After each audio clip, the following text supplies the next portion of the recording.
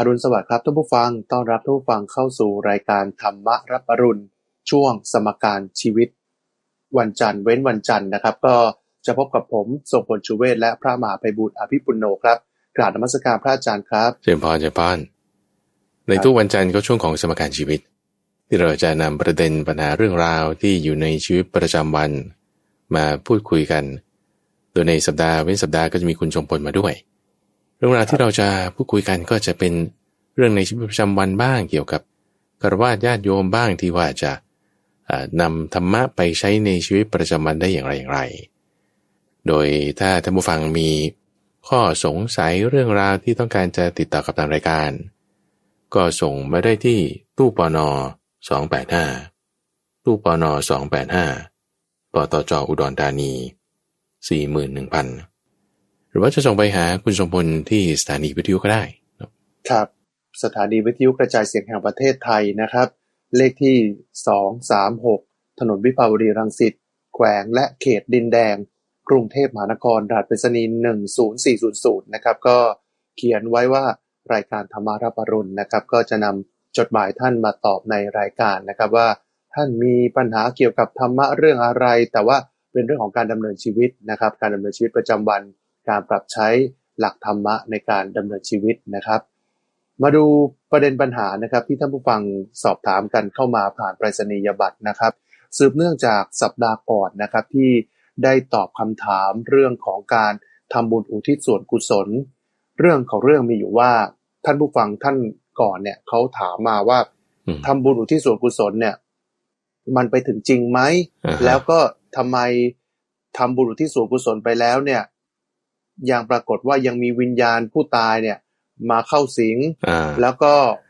มันมีปัญหาต่างๆไม่ได้รับอย่างเงี้ยนะใช่ไม่ได้รับส่วนบุญนะครับก็ถามมาว่าเวลาอุทิศส่วนกุศลไปแล้วเนี่ยอุทิศส่วนกุศลให้เปรตเนี่ยเปรตมันได้ไหมแล้วก็เปรตชนิดไหนได้บ้างครับโอเคอันนี้ก็จะมีหลักฐานที่มาในพระไตรปิฎกส่วนที่เป็นวินัยปิฎกที่พูดถึงว่าเปรตประเภทเดียวที่ว่าจะรับได้ในบริบทเรื่องนี้ก็คิดว่าท่านผู้ที่เขียนจดหมายมาเขียนไปรษณียบัตรมาเนี่ยก็เข้าใจถูกแล้วว่าเป็นเปรตประเภทที่เรียกว่าปรทัตตูปชีวิเปรตแต่เป็นเปรตประเภทเดียวที่ว่าจะรับเนี่ยหมายความว่าอาหารนี่คือประเด็นนะประเด็นที่พระพุทธเจ้าท่านไฮไลท์ขึ้นเนี่ยคือพูดถึงเรื่องอาหารของสัตว์แต่ละประเภทก็จะเป็นอาหารของเขาเช่นมนุษย์ก็จะมีอาหารของมนุษย์สัตว์เดรัจฉานก็จะมีอาหารของสัตว์เดรัจฉานเทวดาก็จะมีอาหารของเทวดาเปรตก็จะมีอาหารของเปรตแต่ว่ายกเว้นเปรตประเภทนี้เท่านั้นที่ว่าจะกินอาหารของมนุษย์ได้นี่คือประเด็นเวลาที่เราทำทักษิณาทานอุทิศให้เนี่ยถ้าเป็นอาหารเนี่ยเปรตประเภทนี้จะได้รับแต่ถ้าไม่ใช่เปรตประเภทนี้เขาจะไม่ได้รับโอเคนะก็จะเป็นญาติเหล่าอื่นของเราที่เป็นเปรตประเภทนี้ครับโอเคทีนี้ประเด็นที่เข้าใจก็คือว่าอาจจะที่ไม่ได้รับเนี่ยอาจจะเป็นเปรตประเภทอื่นก็ได้โอเคนี่ก็คิดว่าอาจจะได้อาจจะใช่เหมือนกันดีว่าอาจจะเป็นเปรตประเภทอื่นก็ได้ที่ทำให้เขาไม่ได้รับแล้วเขาก็เลยจะต้องรับกรรมแบบนั้นไปที่ต้องหิวไปที่ต้องไม่ได้รับประทานไปเพราะว่าอาหารของเปรตเขาไม่มีครับอันนี้ก็เข้าใจถูกคิดว่าเดี๋ยวมาครับ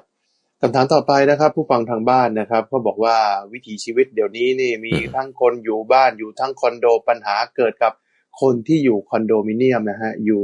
ในห้องอยู่ในอพาร์ตเมนต์ทำบุญทำทานไปแล้วกลับบ้านจะกรวดน้ำเนี่ยจะกรวดยังไงเพราะเวลากรวดน้ำเนี่ยเขาบอกว่ากรวดน้ำเสร็จเนี่ยต้องเอาไปเทใส่ต้นไม้ใหญ่อยู่คอนโดไม่มีต้นไม้ใหญ่แล้วเวลากรวดน้ำจะกรวดยังไงให้ถูกต้องครับอยู่คอนโดครับถ้าเป็นพระอาจารย์นะก็ไม่ต้องกรวดก็ได้คือเราตั้งจิตแผ่ส่วนกุศลไปโอเคแล้วประเด็นของการกรวดน้ำนี่คืออะไรก็คือว่าคุณต้องการอุทิศส่วนบุญส่วนกุศลโอเคไหมต้องการอุทิศส่วนบุญส่วนกุศลจังหวะที่ทำดีที่สุดเลยเนี่ยก็คือจังหวะที่เราทำนั่นแหละจังหวะที่คุณแบบได้ทำบุญนั่นแหละคือจังหวะที่ดีที่สุดที่คุณจะอุทิศส่วนกุศลโอเคนะเพราะว่าบุญเนี่ยมันเกิดตั้งแต่ก่อนให้โอเคนะระหว่างให้แล้วก็หลังให้โอเคไหมสมมุติว่าเราได้ให้ทานใส่บาตรพระไปเมื่ออาทิตย์ที่แล้วคุณระลึกถึงเนี่ยจิตใจเราสบายนั่นคือบุญแล้ว ครับนี่เราระลึกถึงได้วันนี้จากที่เมื่อสัปดาห์ที่แล้วโอเคมันนี่คือเกิดหลังทีนี้จังหวะที่ว่าแล้วตอนไหนคุณควรจะอุทิศล่ะโอ้ยคุณควรอุทิศตลอดเวลาอยู่แล้วตั้งแต่ก่อนระหว่างและหลังแต่ถ้าจะเอาแบบพีคสุดๆเอาตรงที่ทำนั่นเลยเอาตรงจังหวะที่คุณทำนั่นแหละแล้วคุณก็ตั้งจิตอุทิศเลยไม่ใช่ว่าต้องเอาพระท่านรับเรียบร้อยแล้วอาจจะมาให้พรแล้วถึงจะค่อยมากรวดอันนั้นก็ยังช้าไปนิดนึงจริงๆแล้วควรตั้งแต่ตอนที่คุณประเคนให้ด้วยมือนั่นแหละตั้งจิตไปเลยโอเคนะแล้วส่วนเรื่องลักษณะที่ว่ากายคุณต้องทำยังไงใช้อุปกรณ์อะไรโอ้มันทีหลังก็ได้หรือว่าถ้าไม่สะดวกก็ไม่ต้องทำก็ได้แต่ว่าจิตใจของเราเนี่ยตอนที่คุณทำเนี่ยคุณตั้งจิตไว้แล้วว่าเนี่ยฉันทำบุญเนี่ยฉันอุทิศให้ใครก็ตามเจ้ากรรมนายเวรคนที่รักคนที่เป็นศัตรูคนที่อยู่เบื้องหน้าเบื้องหลังสัตว์มีเท้าไม่มีเท้าให้หมดครับทั้งจิตไว้ตั้งแต่ตอนที่ระหว่างทำนั้นเลยให้มันพีคตรงนั้น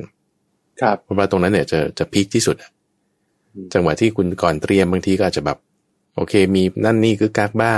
แต่ระหว่างที่ให้เอาคุณมีการสำรวมจิตสำรวมใจให้แล้วอุทิศเลยหลังจากนั้นเรามาระลึกถึงเราก็ให้สบายใจแล้วฉันได้กรวดน้ำหรือยังคุณแบบว่าแผ่ไปตั้งแต่ตอนที่คุณให้นั้นแล้ว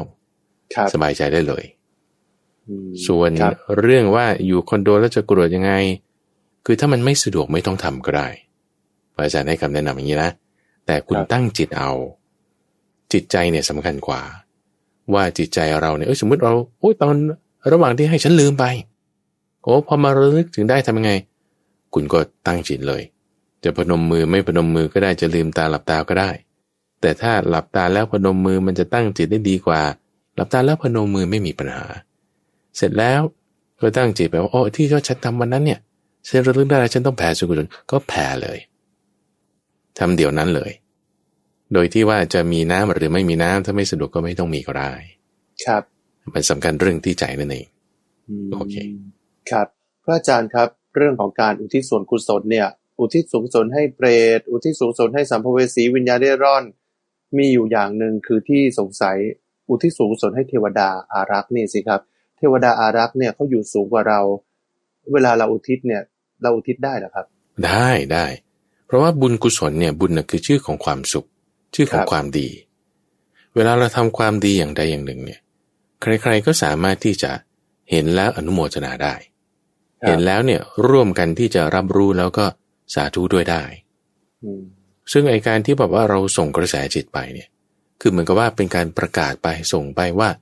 ถ้าใครรับรู้ถึงการกระทำในครั้งนี้ก็ขอให้ได้ร่วมอนุโมทนาด้วยในกระแสความดีก็แผ่ไปเหมือนอย่างแบบว่าคุณทำความดีแล้วคุณก็ลงโซเชียลมีเดียอย่างเงี้ยนะ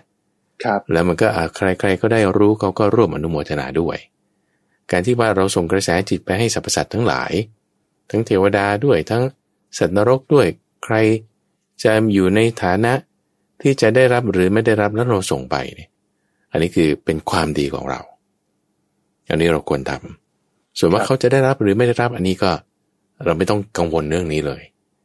แต่ว่าถ้าเราส่งไปปุ๊บความดีเกิดขึ้นที่เราเหมือนกับว่าเราต่อเทียนอย่างนี้แล้วนะคุณสมพลครับ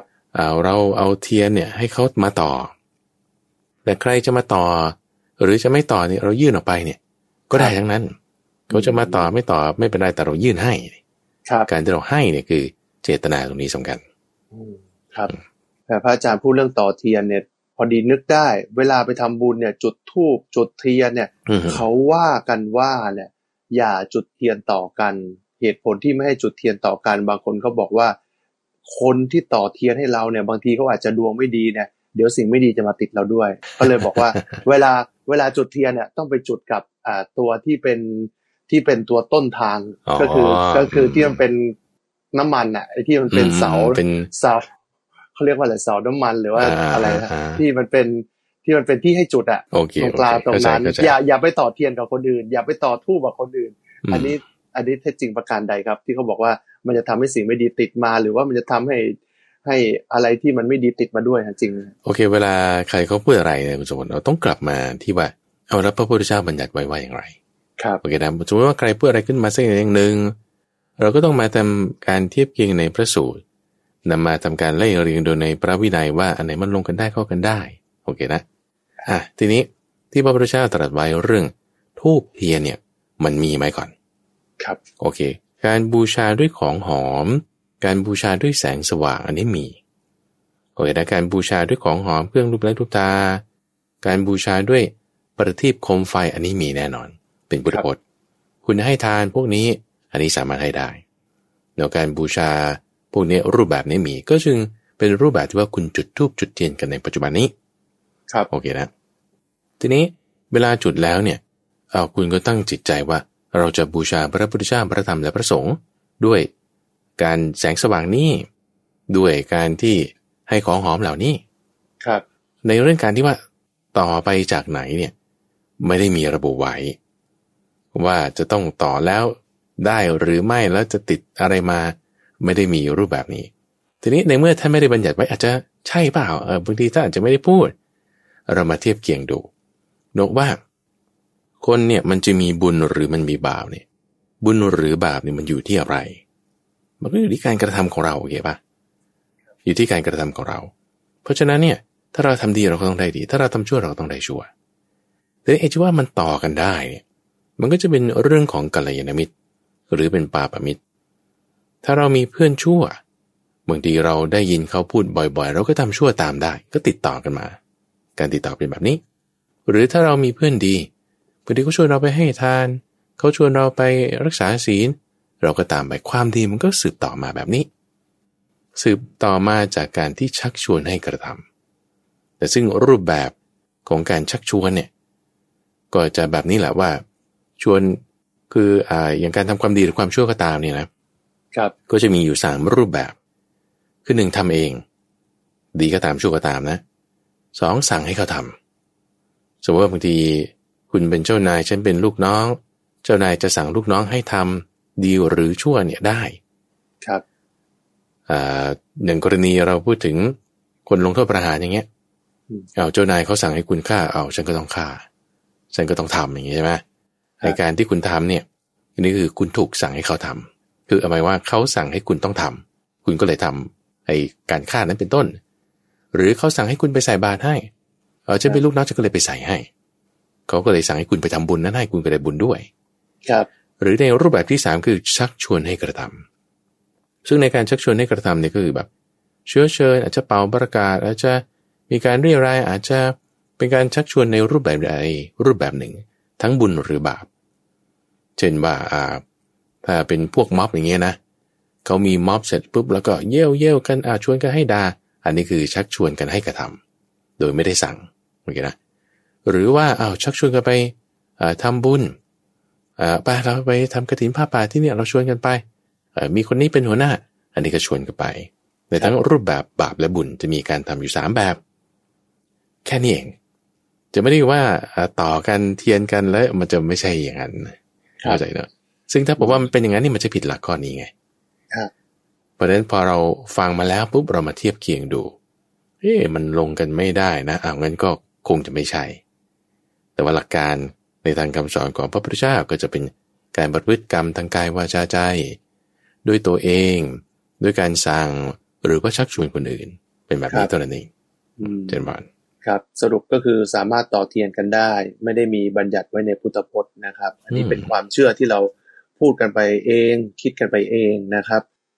เรื่องหนึ่งคือการจุดธูปครับอาจารย์เดี๋ยวนี้มันมีธูปไฟฟ้าก็คือใช้ไฟฟ้านั่นแหละครับกับธูปที่จุดแบบโบราณถามว่าการจุดธูปไฟฟ้ากับจุดธูปแบบโบราณเนี่ยอานิสงส์มันได้เหมือนกันไหมครับถึงเหมือนกันไหมฮะได้บุญเหมือนกันไหมประเด็นของการจุดธูปนี่ก็คือว่าจะต้องมีกลิ่นนะ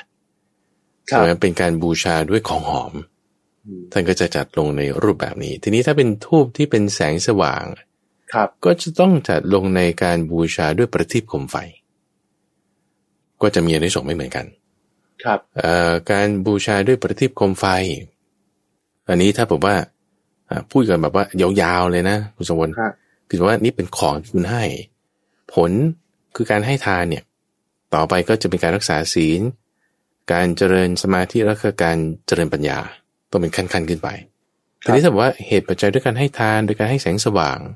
ผลสูงสุดเลยที่ก็ต้องว่ากันไปตามขั้นตอนแต่ว่าสูงสุดเนี่ย คือมีตาทิพย์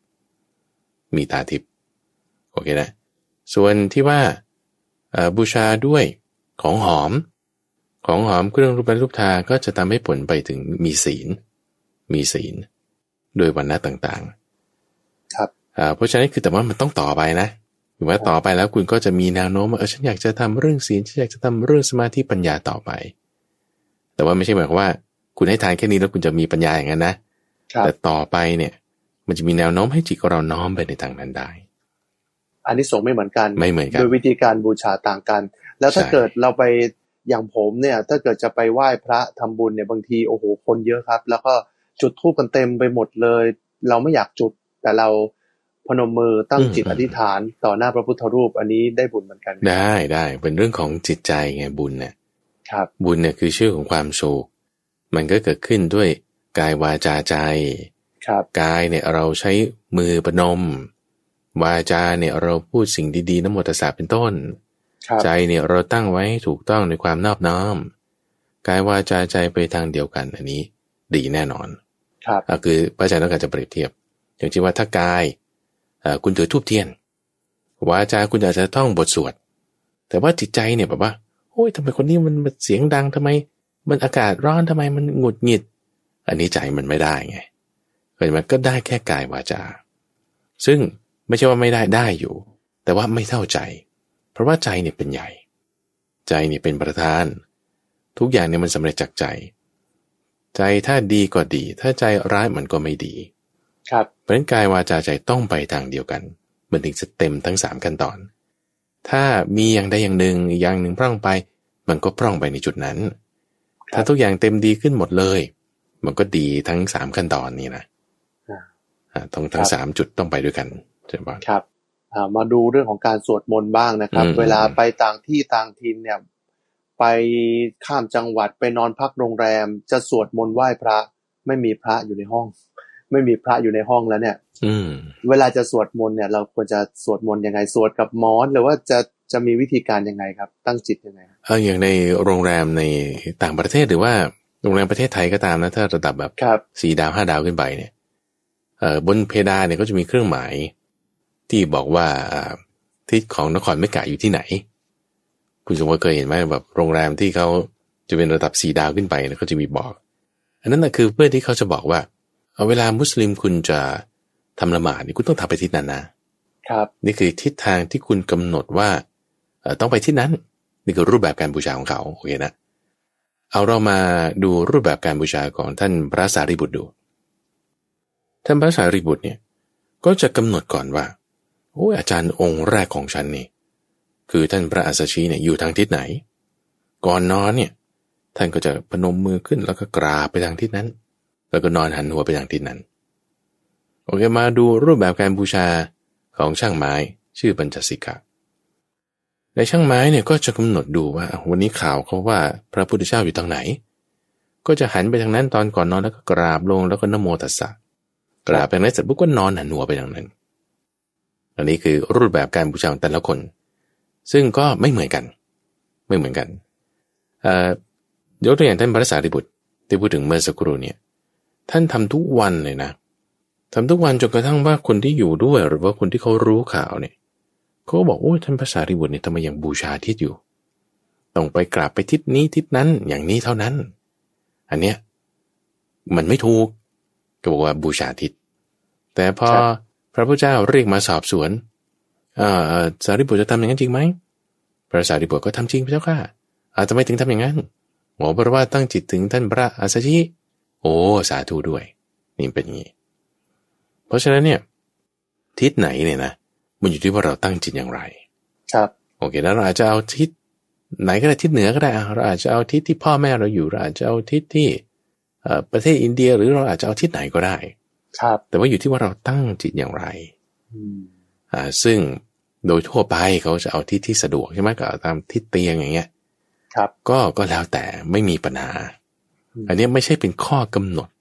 ที่คุณต้องแบบที่พระพุทธเจ้ากำหนดขึ้นไม่ได้เป็นอย่างนั้นเพราะว่ามันไม่ใช่สาระสำคัญอย่างคุณทรงพลครับสาระสำคัญเนี่ยมันอยู่ที่ว่าจิตคุณตั้งไว้อย่างไรนี่คือหลักคำสอนของพระพุทธเจ้าครับดูอย่างท่านพระสารีบุตรปฏิบัติแบบหนึ่งในช่างไม้ก็ปฏิบัติอีกแบบหนึ่ง แล้วพระพุทธเจ้าท่านปฏิบัติแบบไหนท่านมักจะหันหัวไปทางทิศเหนือแล้วก็นอนไปแบบนี้ท่านมักจะทำอย่างนี้แต่ไม่ได้เป็นข้อกำหนดที่ว่าถ้าทำแล้วจะถูกถ้าไม่ทำแล้วจะผิดไม่ได้มีโอเคทีนี้ไกด์ไลน์แบบว่าที่เราพอจะงั้นฉันจะควรจะไปอะไรยังไงคุณก็เอาตามทิศของเตียงก็แล้วกันเอาตามทิศที่มันจะสะดวกครับแต่ว่าสวดมนต์เนี่ยดีกว่าไม่สวดนะหรือว่าทำสมาธิก็ดีกว่าไม่ทำสักอย่างใดอย่างหนึ่งมันก็ยังดีเดี๋ยวเราอยากให้มันมีความกังวลว่าฉันทำถูกไหมคือทำไปก่อนนะทำไปสักอย่างใดอย่างหนึ่งละถูกผิดก็ค่อยมาปรับแก้แต่ว่าในข้อนี้มันไม่ได้มีระบุว่าผิดแต่ก่อนนอนคุณระลึกถึงพระพุทธพระธรรมพระสงฆ์อันนี้ดีแน่นอนครับโอเคนะครับแล้วก่อนนอนคุณจะสวดบทไหนดีครับบางคนสวดอิติปิโส108จบบางคนสวดชินบัญชรยาวๆเนี่ยแต่บางคนบอกสวดสั้นๆดีกว่าสวดสั้นๆสวดยาวๆอันไหนดีกว่ากันครับในความเห็นของพระอาจารย์คิดว่าสวดสั้นๆแล้วก็เวลาที่เหลือเนี่ยทำสมาธิครับคือเวลาที่เหลือเราทำสมาธิให้จิตสงบแล้วก็น้อมไปให้น้อมจิตไปเพื่อการนอนว่าในขณะที่เรานอนไปเนี่ยบาปอกุศลธรรมอย่าได้มาตามเราผู้นอนอยู่อันนี้ก็จะเป็นวิธีการที่คิดว่าจะเหมาะสมคือบางทีสวดยาวๆในความที่ว่าไปต่างถิ่นต่างแดนหรือว่าอาจจะมีคนอื่นอยู่ด้วยมันอาจจะไม่ค่อยสะดวกครับทีนี้ถ้าบอกว่าเราสวดสั้นๆอาจจะสวดในใจแล้วก็ที่เหลือก็ทำสมาธิครับอันนี้คิดว่าจะเหมาะสมตอนก่อนการนอนสั้นๆนี่ควรสวดบทไหนครับก็อรหังสัมมาสัมพุทโธภควาพุทธังภควันตังอภิวาเทมิกราบครับสวากขาโตสุปฏิปันโนอภิวาเทมินี่ก็กราบไปก็สั้นๆคือเราระลึกถึงพระพุทธพระธรรมพระสงฆ์แล้วก็คือประเด็นก็ต้องกลับมาที่กายวาจาใจให้มีกายคือการประนบนอบน้อมทำอัญชลีไปในสักที่ใดที่หนึ่งก็ได้ไม่มีปัญหาให้เรามีวาจาคือคำพูดคำกล่าวที่พูดขึ้นภาษาไทยก็ได้ภาษาบาลีก็ได้มีบ้างแล้วก็ให้มีทางใจเนี่ยจิตใจเราให้มีความสงบนอบน้อมไปใจเนี่ยสำคัญที่สุดกายวาจาถ้ามันทำได้ดีถ้าบางทีมันมีข้อจำกัดอย่างน้อยใจต้องมีนะครับกายวาจาอาจจะมีข้อจำกัดบ้างเพิ่มบ้างลดบ้างตามเหตุปัจจัยไม่มีปัญหาครับนี่ก็จะไปได้สวดมนต์ก่อนนอนแล้วอีกเรื่องนึงครับเวลาจะนอนครับมีความเชื่อเหมือนกันบอกว่าอย่าหันหัวไปทางทิศตะวันตกเพราะว่ามันเป็นทิศของคนตายให้หันหัวไปทางทิศไหนก็ได้อย่าเป็นทิศตะวันตกอันนี้แท้จริงประการใดครับในทางคำสอนของพระพุทธเจ้าไม่ได้มีระบุเอาไว้ด้วยซ้ำว่าคือการบูชานอบน้อมทิศเนี่ยเราต้องบูชาทุกทิศทางคือไม่ใช่ว่าทิศตะวันตกฉันไม่บูชาไม่ใช่ทิศตะวันตกคุณต้องบูชาทิศตะวันออกคุณต้องบูชาทิศเหนือใต้บนล่างต้องบูชาหมดทั้ง6ทิศแต่ว่าทิศตะวันตกไม่ใช่หมายถึงทิศที่พระอาทิตย์ตกนะในทางคำสอนของพระพุทธเจ้าคือเขาเรียกในอริยวินัยเราไม่ได้หมายถึงทิศตะวันตกนี่คือทิศที่พระอาทิตย์ตกดินแต่เราหมายทิศเบื้องซ้ายคือเพื่อนคือมิตรนี่คือทิศเบื้องซ้ายทิศเบื้องขวาที่ว่าเป็นทิศตะวันออกเนี่ยคือครูอาจารย์ทิศเบื้องหน้านี่คือทิศเหนือเนี่ยคือบิดามารดาทิศเบื้องหลังคือทิศใต้เนี่ยคือบุตรภรรยาหรือสามีทิศเบื้องล่างเนี่ยคือที่อยู่ข้างล่างเราเนี่ยนะก็คือทาสกรรมกรลูกน้องทิศเบื้องบนเนี่ยคือสมณพราหมณ์อันนี้คือทิศในทางคำสอนของพระพุทธเจ้าแล้วก็ไม่ใช่ว่าทิศนี้กัลกิณีทิศนี้มงคลไม่ใช่คือคุณต้องบูชาทุกทิศบูชาทุกทิศยังไงบูชายังไงถ้าจะตะวันตกใช่ไหมเพื่อนใช่ไหมคุณต้องทำอย่างนี้ว่าอย่าไปพูดวาจาชนิดที่ให้แตกกันทุ่มเถียงกันต้องรักษามิตรในลักษณะที่ว่าอุปการะกันประพฤติประโยชน์กันนับถือวงตระกูลของมิตรแบบนี้ถึงจะเรียกเป็นการรักษาป้องกันไม่ให้ทิศนั้นเนี่ยมีภัยแล้วอยู่คุณอย่าไปคิดว่าทิศเหนือดีมากไม่มีภัยไม่ใช่นะภัยจะเกิดขึ้นได้จากพ่อแม่ที่บอกว่าเราไม่รักษาทิศนั้นให้ดีอย่างเช่นว่าหน้าที่ที่ลูกต้องมีต่อพ่อแม่เนี่ยก็คือทำกิจการงานของท่านช่วยเหลือดูแลท่านเมื่อท่านทำการละไปเราจะต้องทำทักษิณาทานอุทิศให้ คอยเลี้ยงดูท่านเมื่อตอนท่านแก่ชราอย่างเงี้ยท่านเลี้ยงดูแล้วเราต้องเลี้ยงดูท่านต่อถ้าว่าเราไม่ได้ทำหน้าที่นี้ทิศเหนือนั่นน่ะทิศเบื้องหน้านั่นน่ะมีภัยได้ก็คือต้องรักษาทิศผูกทิศแบบนี้ครับนี่คือในทางคำสอนของพระพุทธเจ้าครับเอามาดูเรื่องของการใช้ชีวิตนะครับเดี๋ยวนี้เด็กเขาบอกว่าบางคนเนี่ยไม่เคารพผู้ใหญ่เพราะว่าเด็กเดี๋ยวนี้มีความคิดอิสระสมัยก่อนเนี่ยผู้ใหญ่จะเป็นคนสั่งคนสอนเด็กเนี่ยให้มีวิถีชีวิตอย่างใดหรือว่าเด็กเนี่ยสงสัยก็จะไปสอบถามผู้ใหญ่แต่ว่าเด็กเดี๋ยวนี้ไม่ค่อยจะไปสอบถามผู้ใหญ่ละกดโทรศัพท์ดู Google เนี่ยรู้หมดและบางทีไม่เชื่อฟังพ่อแม่ด้วยนะไม่ใช่แค่ผู้ใหญ่ไม่เชื่อฟังพ่อแม่ทำให้บางครั้งเนี่ยผู้ใหญ่บางทีก็รู้ไม่ทันเด็กนะครับแล้วอันนี้ต้องยอมรับเลยบางทีพ่อแม่ก็รู้ไม่ทันลูกอ่ะรู้บางเรื่องเนี่ยมากกว่าด้วยเนี่ยทำให้ประเด็นนี้เป็นประเด็นที่สำคัญเด็กปัจจุบันอาจจะขาดความยำเกรงขาดความเคารพผู้ใหญ่เพราะรู้สึกว่าผู้ใหญ่เนี่ยรู้น้อยกว่าตัวเองอย่างนี้ผู้ใหญ่ควรจะทำตัวยังไงครับให้เด็กเคารพและเชื่อฟังครับโอเคประเด็นในเรื่องนี้เนี่ยมันไม่ได้อยู่ที่ว่าเราต้องทำยังไงให้เขาเคารพหรือเขาจะต้องมาทำอย่างนี้เพื่อที่จะเกิดความดีเราทำความเข้าใจก่อนว่าทุกอย่างมันเป็นเหตุปัจจัยคุณสมพลครับถ้าคุณสร้างเหตุแบบไหนผลมันก็จะต้องเป็นไปตามลักษณะของเหตุโอเคนะเรากำลังพูดถึงแบบแล้วทำไมสมัยก่อนเนี่ยหรือสมัยปัจจุบันที่ว่าทำไมคุณจะต้องแบบมาคอยฟังผู้ใหญ่ด้วยทำไปทำไม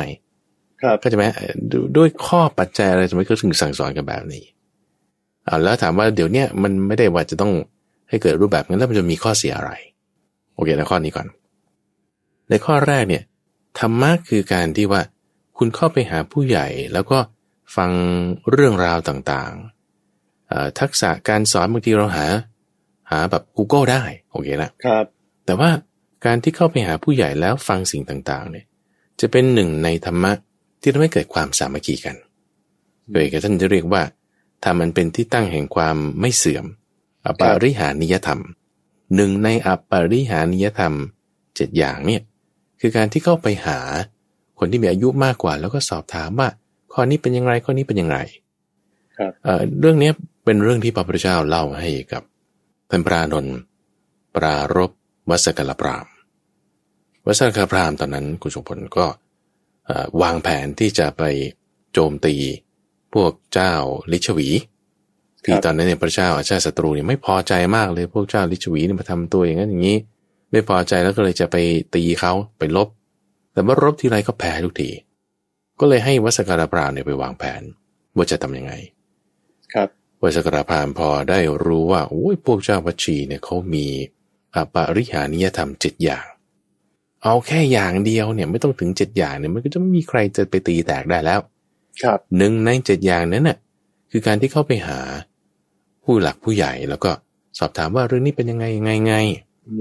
ท่านก็จะไม่ใช่แค่สอนทักษะในการรบเรื่องการใช้ธนู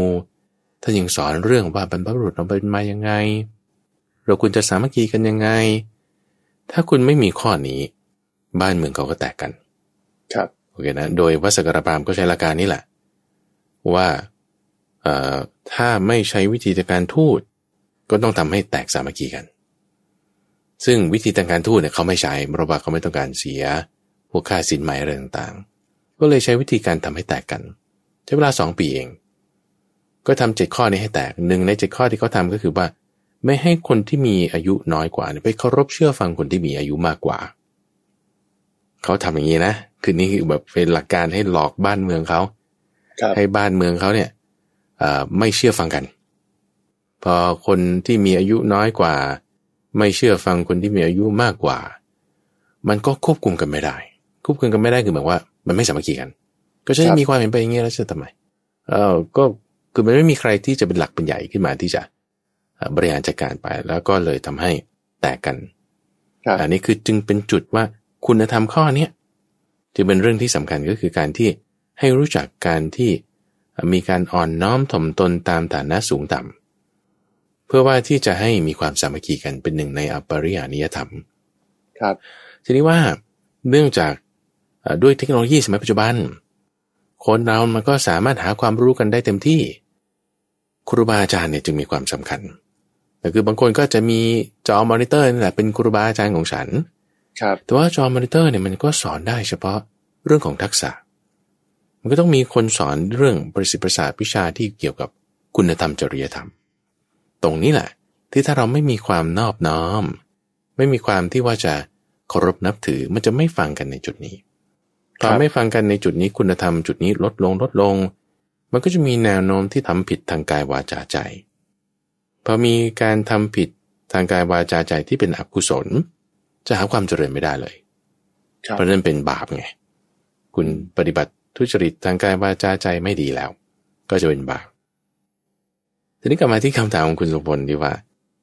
แล้วถ้าสมัยนี้มันเป็นอย่างเงี้ยแล้วเราจะแก้ทำยังไงครับมันต้องค่อยๆพูดค่อยจากันคุณสุพลคือว่าบางคนเนี่ยเป็นอย่างงี้คนเรามี3ประเภทอันนี้พระพุทธเจ้าบอกไว้นะ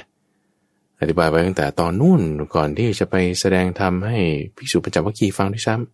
ำบอกว่าคนบางคนเนี่ยต่อให้ได้เห็นพระพุทธเจ้าต่อให้ได้ยินคำสอนของพระพุทธเจ้าเนี่ยเขาก็ไม่สามารถที่จะดีขึ้นมาได้โอเคนะบางคนต่อให้ไม่ได้ยินคำสอนของพระพุทธเจ้าต่อให้ไม่ได้เห็นพระพุทธเจ้าเขาก็เป็นคนดีของเขาอยู่แล้วโอเคไหมครับแต่จะมีคนบางประเภทที่ถ้าไม่ได้เห็นพระพุทธเจ้าไม่ได้ยินคำสอนของพระพุทธเจ้าเขาจะดีขึ้นมาไม่ได้แต่ว่าถ้าเขาได้เห็นพระพุทธเจ้าได้ยินคำสอนของพระพุทธเจ้าเขาจะดีขึ้นมาได้คนประเภทที่3เนี่ยมีซึ่งบางคนได้ยินได้เห็นก็ไม่ใช่ว่าจะเก็ตเลยครับมันก็ต้องใช้เวลาดูอย่างกรณีของภิกษุปัญจวัคคีย์อย่างเงี้ยเห็นพระพุทธเจ้าทีแรกเนี่ยนะไม่เก็ตคือไม่เชื่อว่านี้เป็นสมมาสัมพุทธเจ้าแล้วครับยังปฏิเสธเรื่องราวที่จะต้องมาฟังธรรมต้องพูดโต้กันอยู่อีกตั้ง 3-4 รอบกว่าจะให้ลงใจกันได้ลงใจฟังแล้วก็ไม่ลงใจ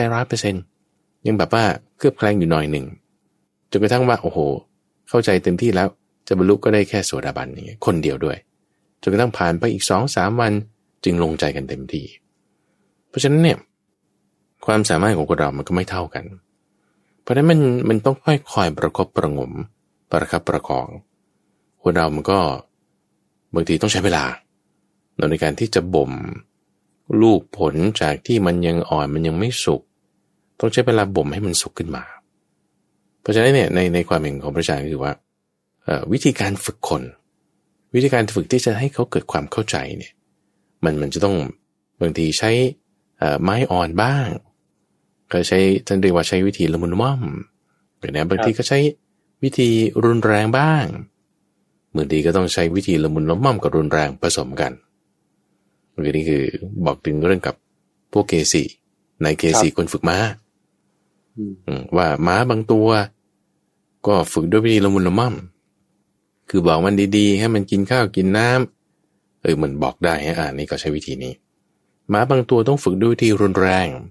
คือใช้อาทยาสาตรานั่นคือตีมันบ้างให้มันอดบ้างให้มันกินบ้างอย่างนี้ม้าบางตัวก็ต้องใช้2วิธีรวมกันซึ่งเปรียบเทียบกลับมาในทางคำสอนของพระพุทธเจ้าเนี่ยอย่างพระพุทธเจ้าจะฝึกภิกษุเนี่ยนะคุณสมพลคือมันไม่ใช่ว่าคุณสั่งได้คือคุณสั่งเขาไม่ได้เข้าใจไหมเพราะว่าพระพุทธเจ้าเนี่ยไม่ได้มีอาทยาไม่ได้มีศาสตราถ้าเราเปรียบเทียบในทางราชอาณาจักรอย่างเงี้ยคนที่ปกครองประเทศรัฐบาลพระเจ้าอยู่หัวอย่างเงี้ยคุณใช้กฎหมายได้โอเคไหมกฎหมายเนี่ยคืออาทยาเนี่ยหมายความว่าคุณฆ่าโทษเอาไว้คุณฉันมีกฎหมายมาตรานี้ถ้าคุณทำผิดใช่ไหมผิดตามมาตรานี้คุณต้องถูกลงโทษเป็นยังไงปรับเท่านี้บาทจำคุกเท่านี้ปีหรือว่าบางทีก็ประหารชีวิตนั่นคือการอาทยาคือการฆ่าโทษเอาไว้หรือว่าศาสตราก็คือการลงโทษการที่คุณจะต้องแบบจับขังคุกหรือว่าประหารชีวิตอย่างนี้ครับนี่คือการใช้ศาสตราอาทยากับศาสตราเนี่ย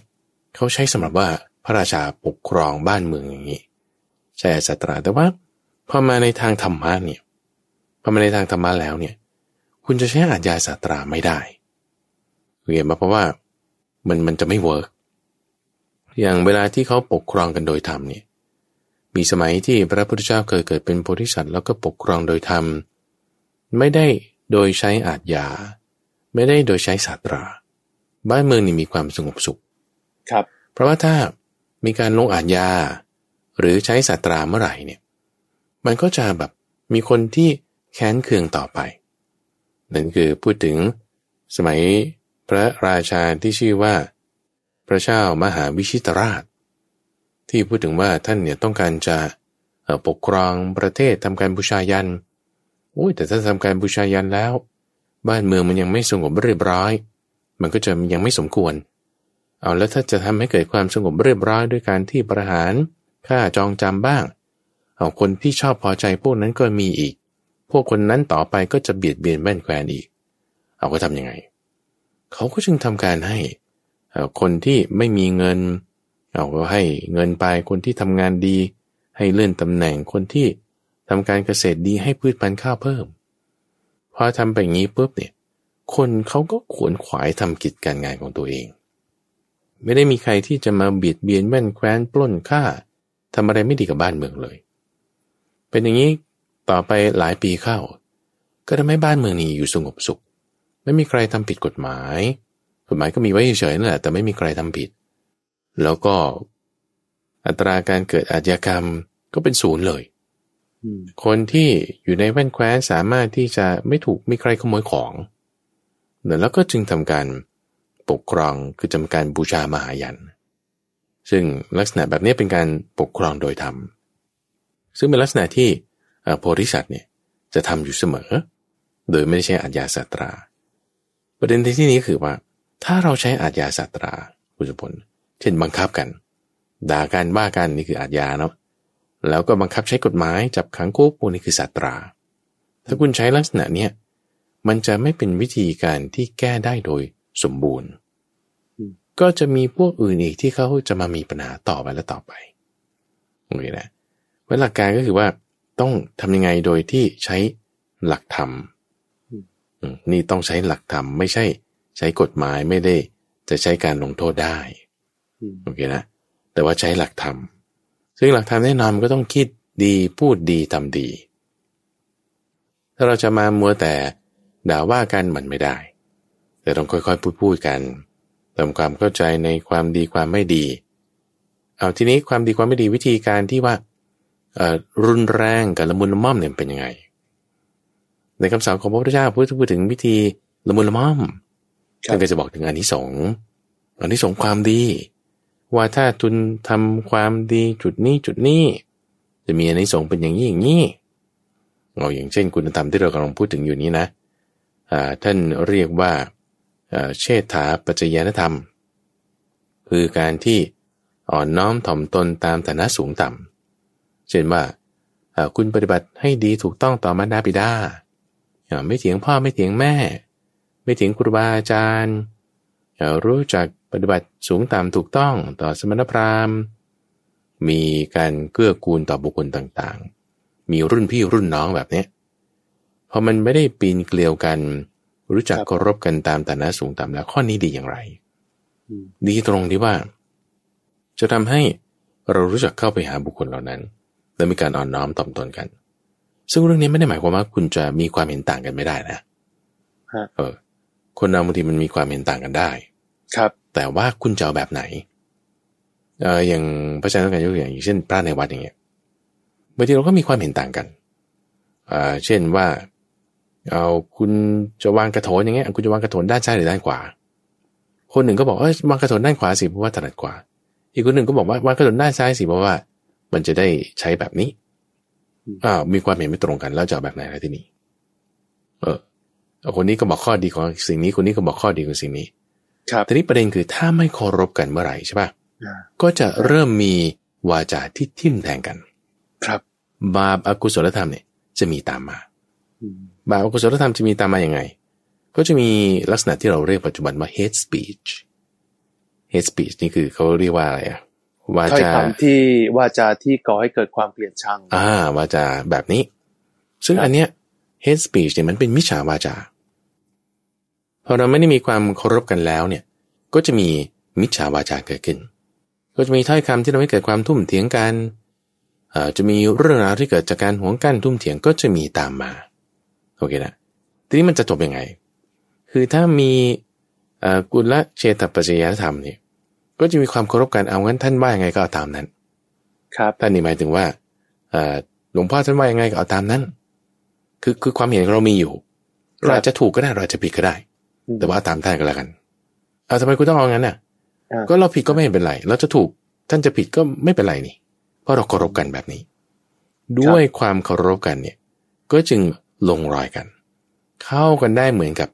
น้ำนมกับน้ำครับเอาประเด็นก่อนว่าคนที่เข้ากันไม่ได้เหมือนกับน้ำกับน้ำมันเนี่ยเพราะว่าแน่นอนพระพุทธเจ้าบอกว่าจะมีทำ3ประการคือ1ความคิดในทางกามความคิดในทางพยาบาท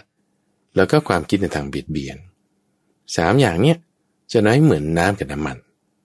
ถ้าเราพยาบาทกับเขาเราไม่พอใจเขาเราคิดเบียดเบียนเขายังไงมันก็เข้ากันไม่ได้นะคุณสมบัติครับถ้าเป็นแบบนี้เนี่ยพระพุทธเจ้าบอกโอ้ยต่อให้แบบไม่ต้องพูดว่าจะต้องเดินตามไปแค่คิดถึงก็ยังหนักอึ้งแล้วโอ้ยทำไมสถานการณ์เป็นแบบนี้คิดแล้วก็เครียดมีความเป็นห่วงมีความกังวลไม่ต้องพูดถึงว่าจะต้องเดินทางไปหานะแค่คิดถึงก็แบบยุ่งยากใจแล้วครับเปรียบเทียบกลับมาตรงข้ามว่าคนที่มันจะเข้ากันได้เหมือนกับนมกับน้ำผสมกันเนี่ยนมผสมกับน้ำมันเข้ากันโอเคป่ะมันจะไม่ได้ว่าแยกเป็นชั้นเป็นชั้นเอาทำไม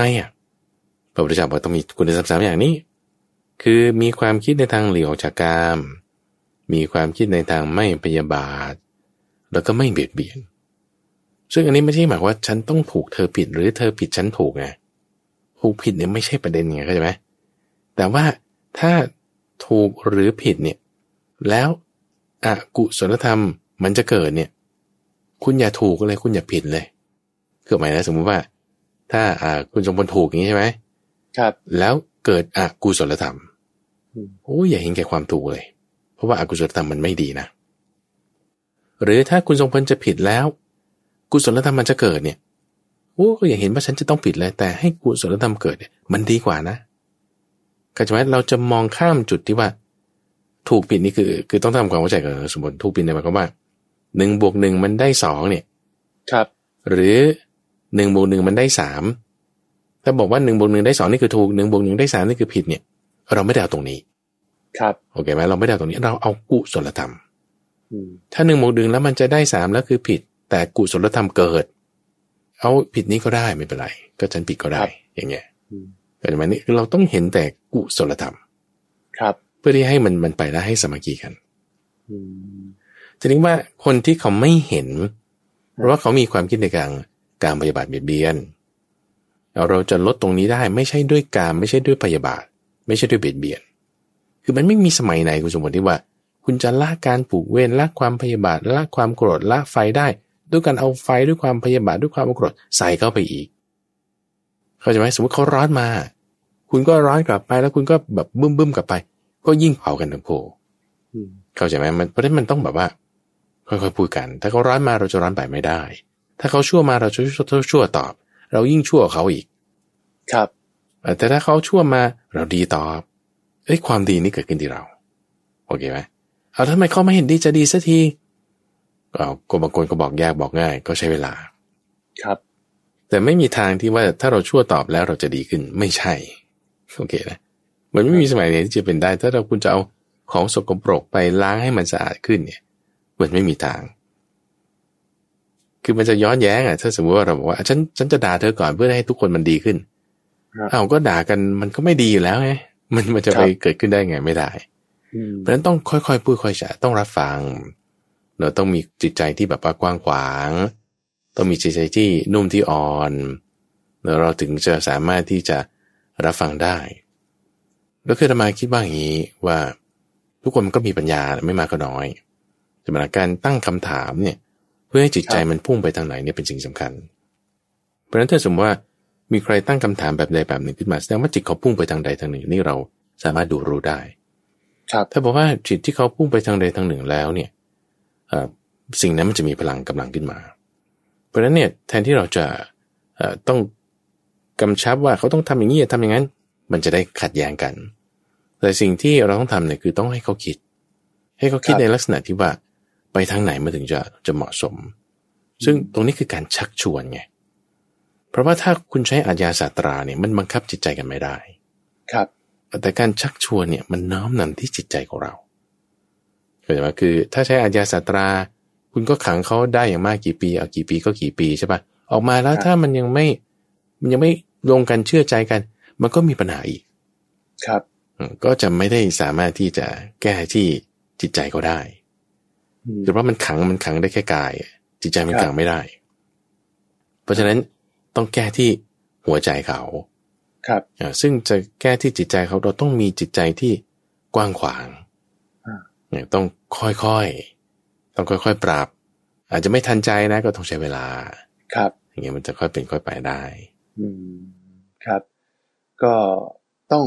เรื่องของความเห็นต่างเป็นเรื่องธรรมดานะครับหลายคนที่ดำรงอยู่ในสังคมเราเนี่ยก็มาจากร้อยพ่อพันแม่อะไรต่างๆเนี่ยพื้นฐานไม่เหมือนกันสิ่งสำคัญก็คือการรับฟังความคิดเห็นของคนอื่นด้วยจิตใจที่เป็นธรรมอันนี้สำคัญที่สุดนะครับเสนอความเห็นเสนอได้นะครับแต่เมื่อเสนอแล้วเนี่ยฝั่งหนึ่งเขาเสนอมาด้วยเราก็ต้องรับฟังความคิดเห็นของเขาด้วยใจที่เป็นธรรมนะครับหาจุดกึ่งกลางอยู่ร่วมกันในสังคมให้ได้นะครับมีอีกเรื่องหนึ่งที่เป็นประเด็นในสังคมคือเรื่องของการพูดจาบจ้วงล่วงละเมิดสถาบันพระมหากษัตริย์ครับพระอาจารย์ครับประเด็นนี้อยากจะหยิบยกมาพูดคุยหน่อยว่าพระอาจารย์มีมุมมองกับเรื่องนี้ยังไงครับอันนี้เรากลับมาที่หลักธรรมก่อนคุณสมพลหลักธรรมเนี่ยคือเรื่องวาจาโอเคสมมติว่าการพูดจะจาบจ้วงหรือจะยกย่องมันเป็นเรื่องของวาจาทีนี้วาจาเนี่ยมันมี2แบบคือมิจฉาวาจากับสัมมาวาจามิจฉาวาจาคืออะไรคือการพูดด่าว่าการพูดโกหกการพูดยุยงให้แต่การพูดเพ้อเจ้อนี่คือลักษณะของมิจฉาวาจาซึ่งไม่ควรทำครับแล้วการพูดอีกแบบหนึ่งคือสัมมาวาจาคือก็ไม่พูดมิจฉาวาจา4อย่างนั้นนี่ประเด็นก็คือว่าไอ้คำว่าพูดจาบจ้วงเนี่ยคือมันจริงเท็จนี่เราก็ไม่รู้ใช่ไหมล่ะแล้วก็หลักฐานก็ไม่มีเพราะฉะนั้นมันก็จะเข้าข่ายเป็นลักษณะการพูดเพ้อเจ้อแล้วพูดเนี่ยก็ให้ฝ่ายนี้แตกจากฝ่ายนั้นมันก็เป็นคำพูดส่อเสียด้วยครับแล้วก็บางทีก็มีคำหยาบผสมด้วยฟังแล้วมันรู้สึกแบบทิ่มแทงเสียดแทงนั่นก็เป็นวาจาหยาบด้วยเพราะฉะนั้นมันเข้าข่ายมิจฉาวาจาหมดเลยซึ่งเป็นสิ่งที่ไม่ควรทำโอเคเป็นสิ่งที่ไม่ควรทำทีนี้ต่อให้ว่าสมมุติว่านี่คือลักษณะของคนดีไม่ดีอันนี้พระพุทธเจ้าบอกไว้ว่าคนที่ไม่ดีเนี่ยนะเรื่องไม่ดีของคนอื่นเนี่ยแม้นิดเดียวเนี่ยนะเขาก็มาขยายความมาบอกว่ามันยิ่งใหญ่มากเป็นอย่างนั้นอย่างนี้นี่เกี่ยวเนื่องอย่างนี้อันนี้คือคนไม่ดีเขามักจะพูดแบบนี้เรื่องชั่วของคนอื่นเนี่ยเรื่องไม่ดีของคนอื่นนิดเดียวก็เอามาพูดเยอะแยะไม่ให้มันมากมายครับไอ้คนที่พูดแบบนี้มันเป็นคนไม่ดีโอเคนะหรือว่าเรื่องดีๆของเขาเนี่ยไม่พูดถึงต่อให้ถามก็พูดนิดเดียวและไอ้ที่ไม่ถามเนี่ยไม่พูดถึงเลยโอเคนะแต่ว่าในทางตรงข้ามนะคุณสมบัติเวลาพูดถึงตัวเองเนี่ยโอ้ยว่าฉันดีอย่างนี้ต่อให้ความดีคุณนิดเดียวเนี่ยคุณนมพูดสาธยายซะเยอะแยะอันนี้คนไม่ดีมันจะเป็นอย่างนี้หรือความไม่ดีของตัวเองอ่ะมีอยู่เยอะแต่พูดนิดเดียวถามเจาะลงไปก็พูดอีกนิดนึงอย่างเงี้ยไอ้คนแบบนี้มันไม่ดีโอเคครับอันนี้ตรงกันข้ามอีกแบบหนึ่งก็คือว่าแล้วคนดีเขาจะเป็นกันยังไงคนที่มีความดีเนี่ยเรื่องไม่ดีของคนอื่นเนี่ยไม่พูดถึงเลยโอเคนะถ้าถามเจาะล่ะว่ามันเป็นอย่างนั้นจริงไหมใช่ไหมเหตุการณ์นั้นนี่พูดนิดเดียวต่อให้ถามแบบจังหน้าก็พูดนิดเดียวความไม่ดีของคนอื่นเนี่ยนะคนดีๆก็จะเป็นอย่างนี้ครับแล้วความดีของคนอื่นเนี่ย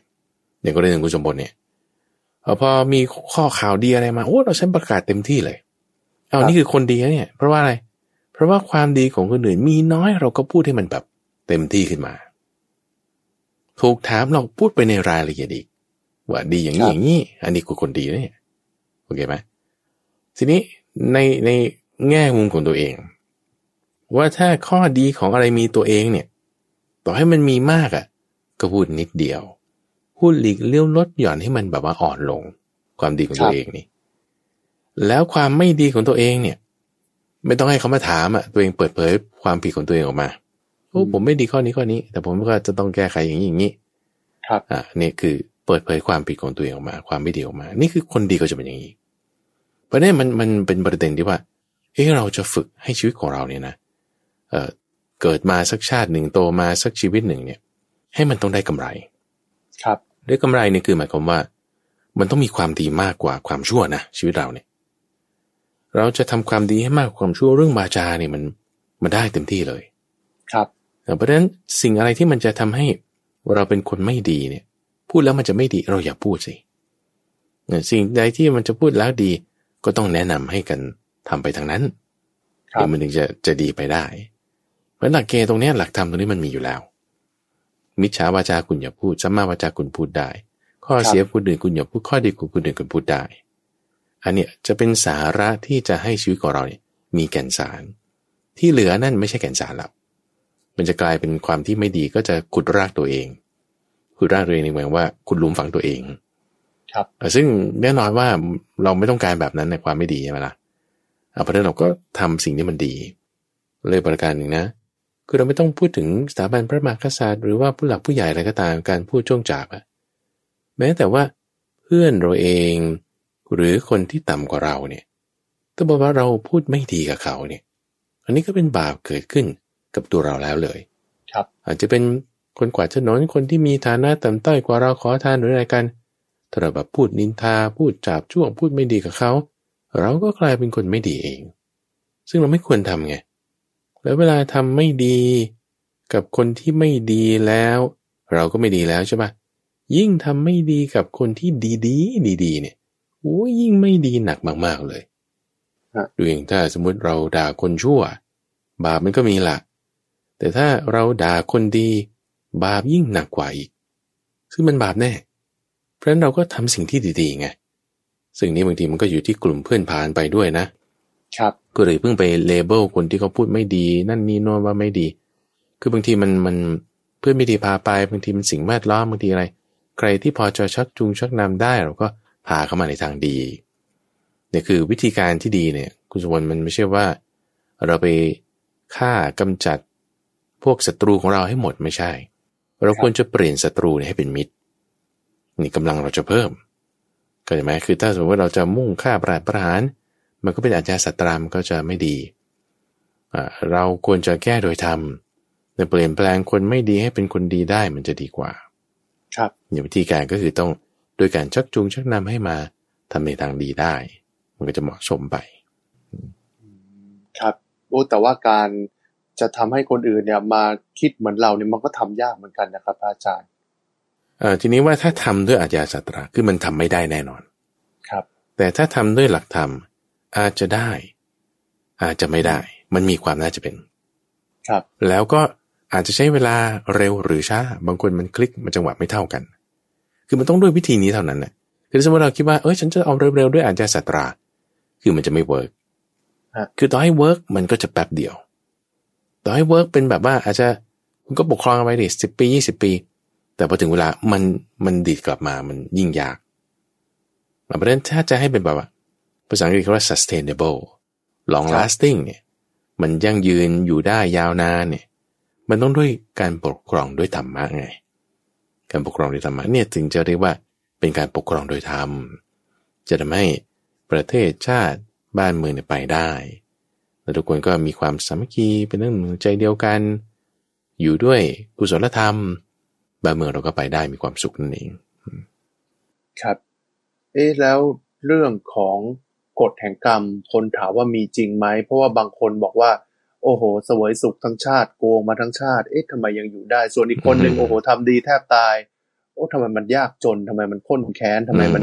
ไม่รวยเหมือนเขาสักทีนะครับก็ต้องพูดถึงว่าการให้ผลของกรรมเนี่ยมันเป็นระดับอยู่3ระดับคือเราต้องแยกก่อนว่ากรรมกับวิบากของกรรมนั่นคือความเชื่อที่ว่า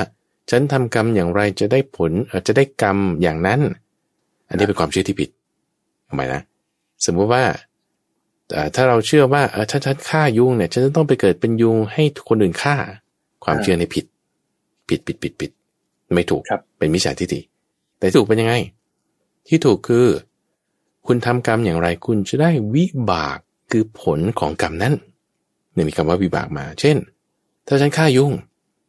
งมากๆผลของการฆ่านั้นคืออะไรวิบากของมันก็คือให้อายุสั้นหรือคุณเบียดเบียนสัตว์มากๆผลวิบากนั้นคืออะไรแสดงว่าเป็นโรคภัยไข้เจ็บครับเพราะฉะนั้นตรงจุดเนี้ยเราต้องเข้าใจเรื่องผลซึ่งผลเนี่ยมันจะเปรียบเหมือนเกลือก็ได้เกลือมีมากก็จะเค็มมาก